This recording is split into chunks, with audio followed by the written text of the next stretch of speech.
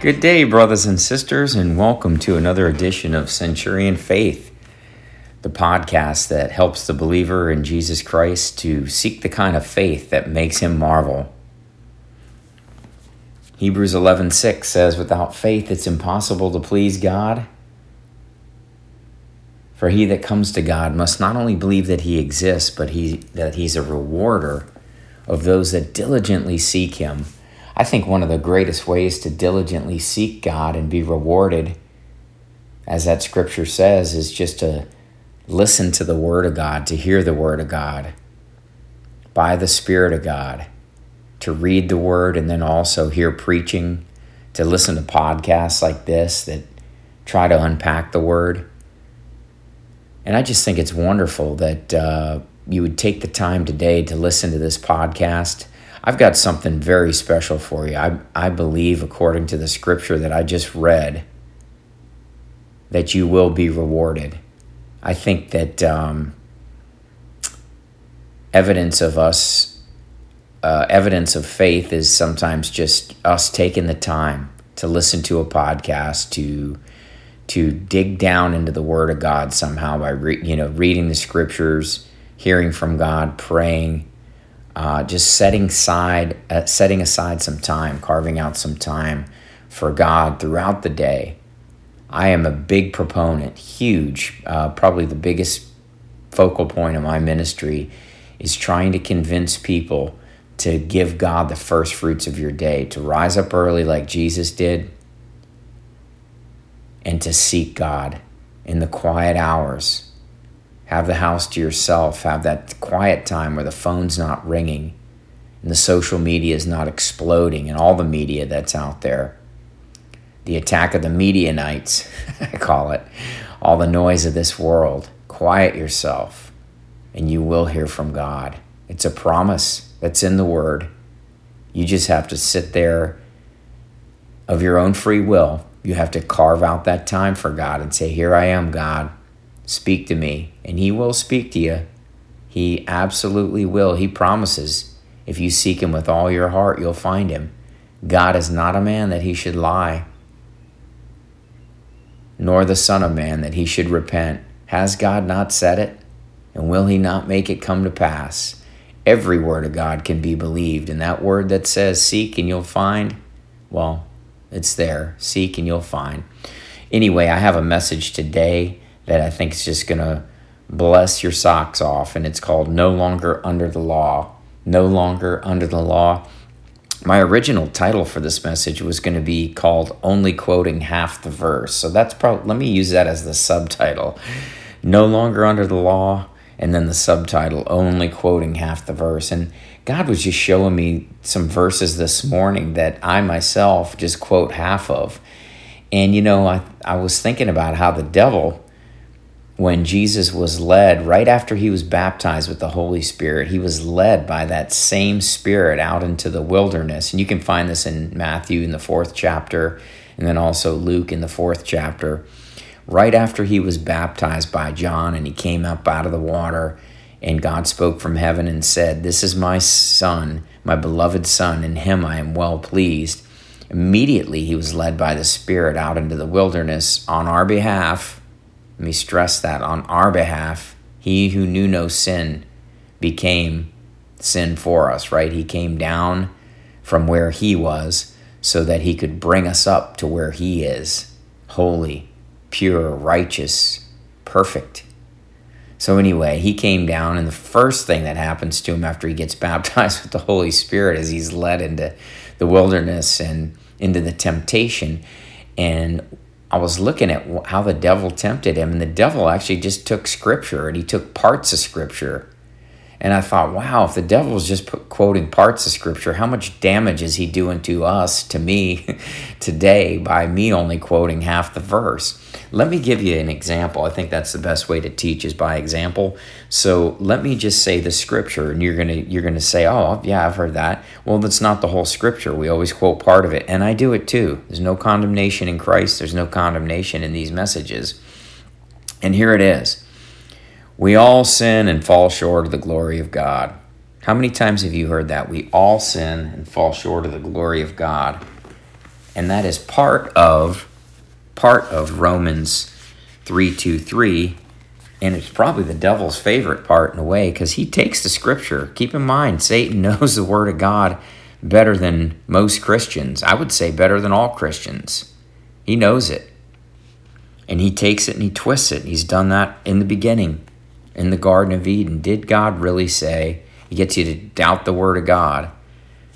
And the best way he does it is to take part of it and make it sound like he's coming up with something good, but he's not. He masquerades as an angel of light. So here it is, Romans 3:2-3. For all have sinned and come short of the glory of God. And there's no period there. There's a semicolon, and it says, being justified.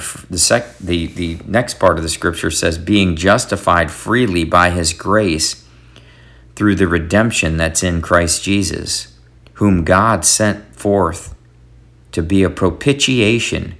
That means a satisfaction of wrath.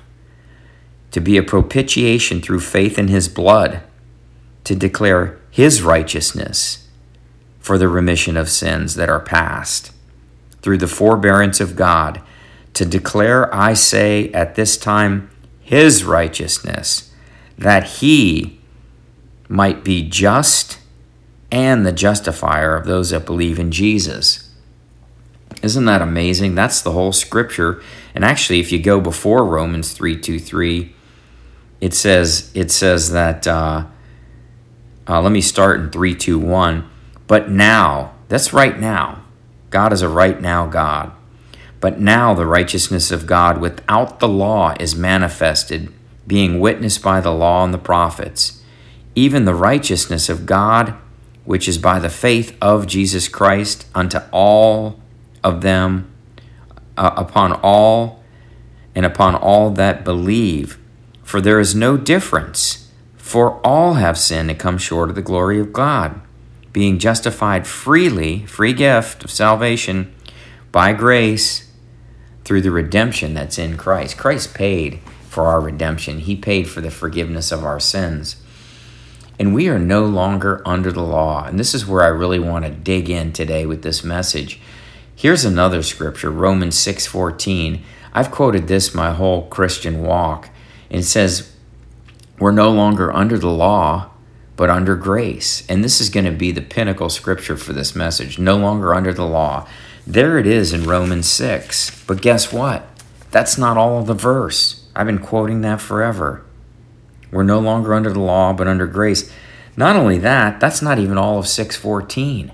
I just took a part of it. We're no longer under the law, but under the grace. Here's the scripture. For sin shall not have dominion over you, for you are no longer under the law, but under grace. That verse is saying sin shall not dominate you anymore. You're no longer under the law, but under grace. Are you being dominated by sin?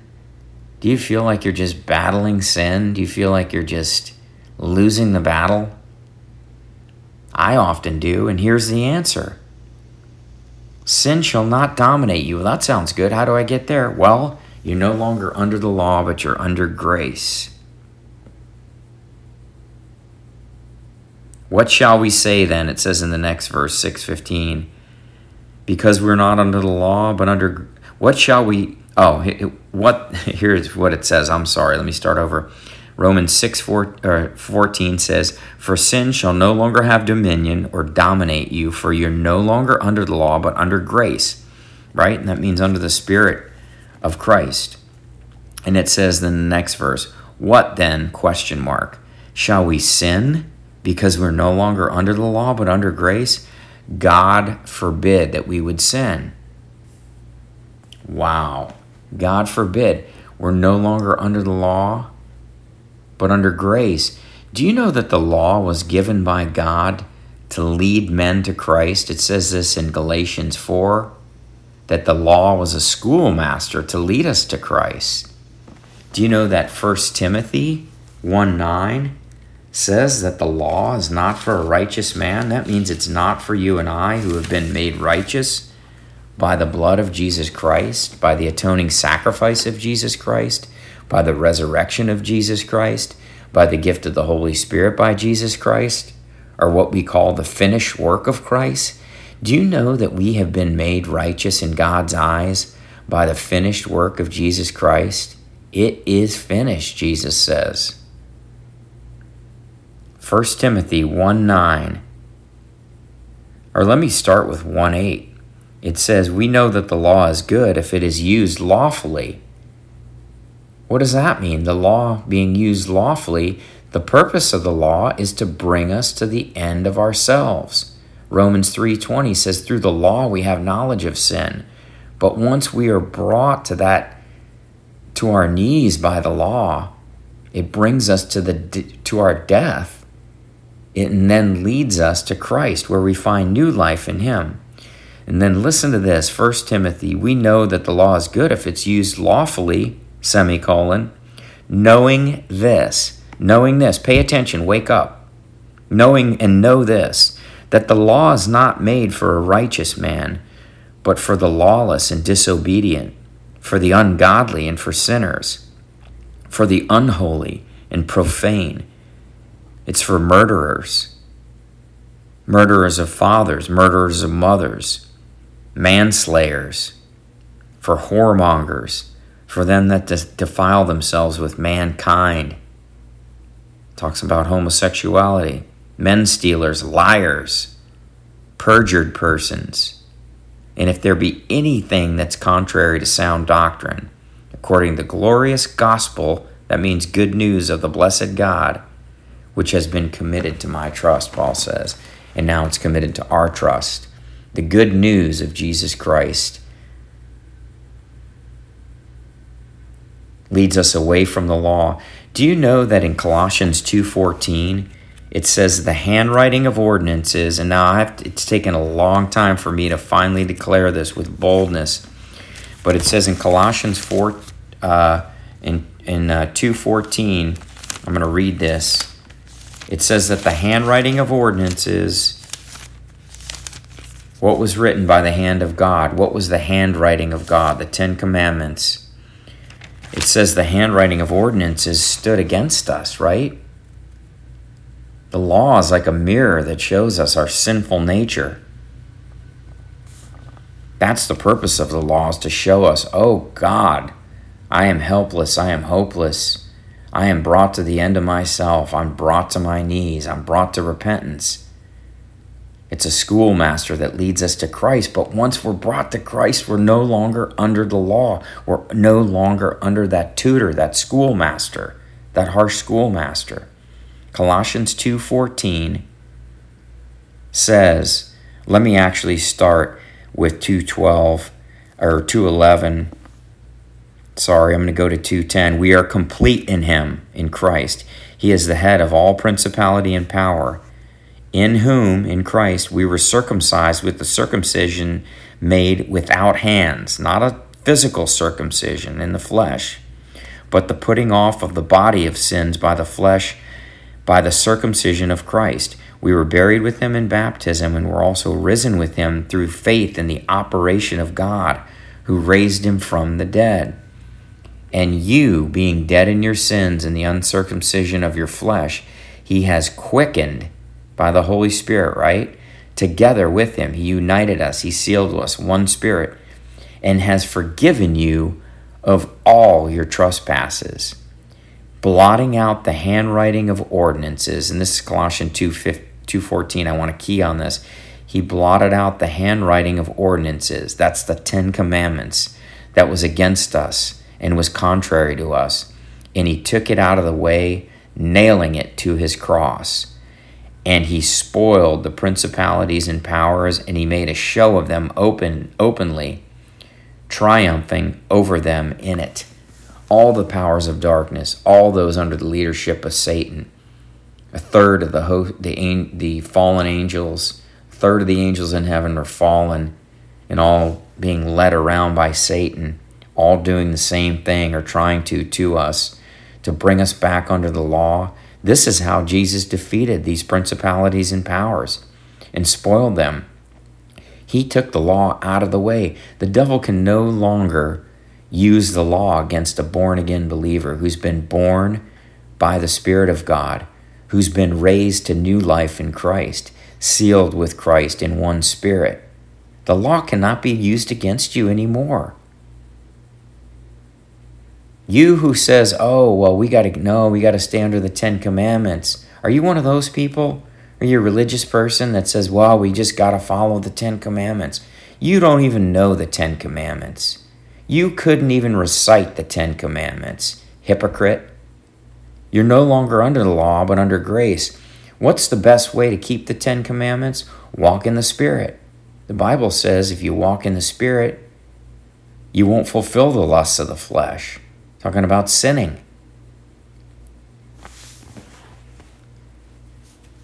Romans 10:13 says, whosoever shall call on the name of the Lord will be saved. Romans 13:8. Listen to this, and I'm going to close with this. I'm going to have to preach on this again because this is amazing to me. This is so eye-popping, eye-opening. This has made my heart happy. I hope it's making your heart happy. I'm going to close with Romans 13:8. Owe no man anything but to love one another. Another translation says, owe no man any debt but to love one another. For he that loves another has fulfilled the law. There's the law again. If you walk in the Spirit, walk in love, purpose to love others above yourself, put others ahead of yourself, you will fulfill the law of God. You will keep the 10 Commandments better accidentally than you ever could on purpose.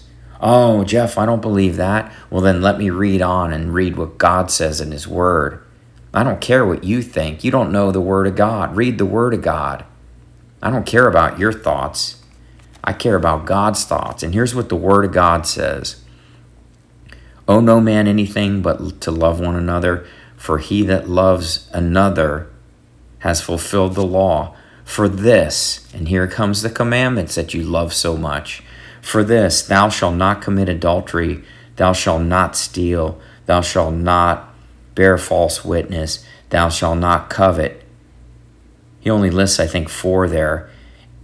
Thou shalt not covet. And if there shall be any other commandment, he's talking about the rest of the commandments of God, all of them, it is briefly comprehended in this one saying, namely, love your neighbor as yourself.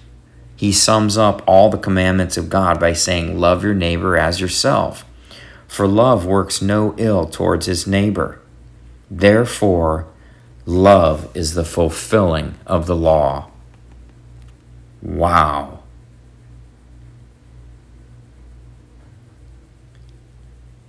Wow. It's time for us to wake up out of our sleep. For our salvation is now here. It's nearer than when we first believed. Read Romans 8 today, brothers and sisters. Read it and see that this new life in the Spirit, there is no condemnation for those that are in Christ Jesus, who walk not after the flesh, but after the Spirit. Wow. I hope this message has blessed you. I just hope you walk today in the Word and in the Spirit along the narrow path. That path is Jesus Christ, that He leads you and guides you today by His Word and by His Spirit, and keeps you, when you walk in the Spirit, keeps you aware of His presence 24/7. He died for the remission of our sins. He shed His blood for us, and He was raised to new life by the power of God. And the resurrection of Jesus Christ was God's amen to that atoning sacrifice. It is finished. And now we are raised to new life with Him and seated with Him in heavenly places, far above all the principalities and powers and all the dominion of darkness. Brothers and sisters, go out today walking in that Spirit of Christ, and you will fulfill the law of God better accidentally than you ever could on purpose. I love you, and I thank you for sharing this message with someone else. God bless.